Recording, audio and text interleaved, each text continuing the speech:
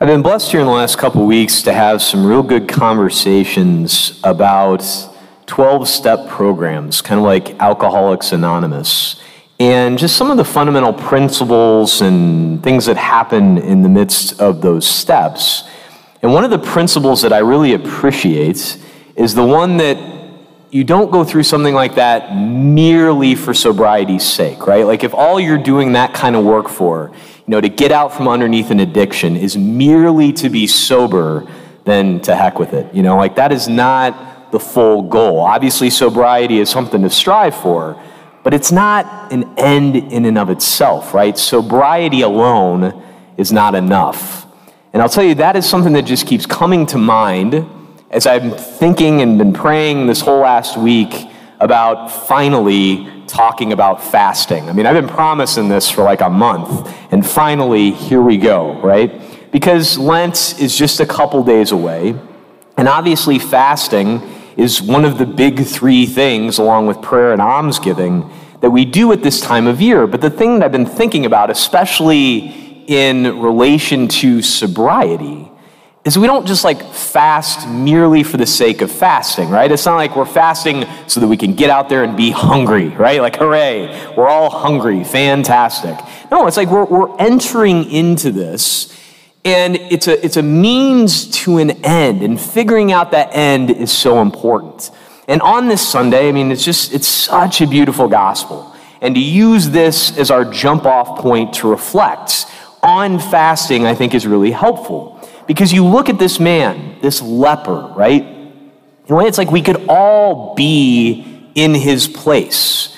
Our very condition in this fallen world, what we've inherited from our first parents, is the state of sin, right? We are in a fallen world, and leprosy is a really good symbol of that state. Now, as we know, it's not like, hey, there's no hope, so okay, we're just stuck in leprosy. No. And we know that by the gift of Jesus Christ, becoming one of us, dying for us, rising from the dead, we have the gift of baptism. And yesterday, I got to baptize 3 little guys, Jay and Matthew and Caitlin. It was wonderful. Now they are part of the body of Christ. In just 40 plus days, I'll be baptizing a bunch of you who are catechumens, and that's awesome. And I'm really excited about that. But the fact of the matter is, and we can all feel this in our bones, right? That when we are baptized, yes, our original sin is washed away, but the effects remain. We still wrestle with our fallen state, with our living in our fallen, sinful world. And this leper is such a good example of that, because when you think about this leprosy, sin is very much the same way. It leaves us isolated. It leaves us alone. It leaves us longing for something else. And he gives us this great example of someone who goes to get healed, right? Who wants to find a way out of this isolation, out of the problem that he has. And we all, like I said, can feel this fallen state in ourselves, although there are times that we really try to mask it, right? That when we know that we're feeling isolated, alone, that we're disappointed once again by giving in to sin, we want to mask it over with things like drinking too much or diving onto the internet and spending hours and hours in fantasy and unreality, or throwing ourselves into so many activities that we never stop and look at what's really going on, about the problem that's there in the leprosy of sin in our hearts. And what this time of year does is it causes us to wake up to that. So I have, one of my favorite podcasters, Matt Fradd, who does the show Pints with Aquinas. He said something once that I really loved. He said, I'm a great guy. And I know that I'm a great guy when got a good night's sleep, had enough to eat, my kids are behaving, everything's going great. I am amazing. But when I don't get enough to eat, when my kids are acting up, when it's bad weather outside, quite frankly, I'm a terrible person. When things are not all going my way, that's when everything falls apart. Our Lord doesn't want us to be in that kind of a state, right? Because we're not in control of all of those things. We're going to get hit with all sorts of different stuff in this fallen world. He wants us to be healed at the very core. And during this time of year, this fasting, It's like it wakes us up to the fact that I'm not maybe as good as I think I am. For example, right? We just got back from the pilgrimage to Fatima, and I love it there, but I will tell you, I was very excited to get home, and this is why. Over in Europe, they're not really humane with the way that they do coffee. They're not getting the coffee going to like 7:30 in the morning. I've already been going for a couple hours by that point, and I very much figure out that, oh my goodness, I need coffee, right? Like when I'm out of my routine, when I don't get it right away, when I'm praying and getting ready for Mass, I'm having a hard time thinking. I'm not as focused. It's like, wait a second. I'm not as good at all this as I thought I was. I actually have some things that I am relying on. Now, not that worried about addiction to coffee. I'm not going to give it up for Lent because that would be a penance for all of you, right? Like, that's not helpful. I mean, we're going to keep going with this. But, you see when you fast, like, wait a second. Everything maybe is not quite as good as I thought it was. And as I said, this is like, it's not just mere sobriety for sobriety's sake. Fasting isn't mere fasting for fasting's sake, or even falling into the trap of pride, right? Like, haha, look at me. I can go 40 days without having a single Snickers bar.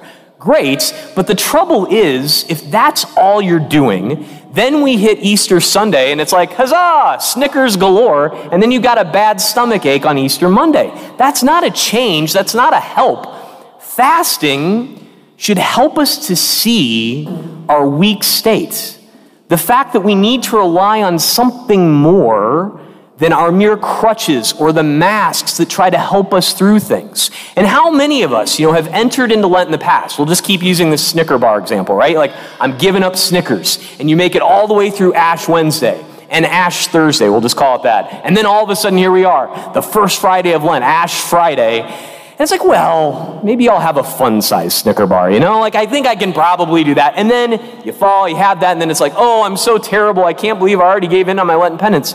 Okay, it happens. Ultimately, it's like, look at this. You're a fallen human being. You need his help. I need his help.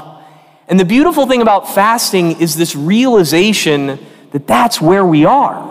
Because when you look at this leper, what is the genius of this? He goes to Jesus. When we're stuck with these things that we try to mask over, the pain of being in a fallen world, of being isolated in our sin, and being stuck in our own selfishness, we don't go to the source of healing. And what is the source of healing? Jesus Christ himself. And the beautiful thing here too, in the glories of Mark's gospel, as we've said before, it's the shortest of them all. He's very careful with his words. Look at the ordering of what happens here, the way things unfold. A leper came to Jesus and kneeling down begged him and said, "If you wish, you can make me clean." Moved with pity, he stretched out his hand, touched him. Now, full stop, right?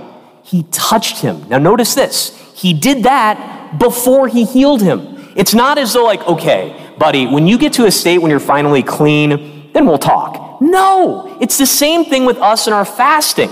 It's not like, okay, when you prove to me you can go 40 days without Snickers, then we'll talk. No, that's not the way this works. We are fallen, we are hurting. And to recognize that and to go to him, he reaches out to touch us before we've proven ourselves.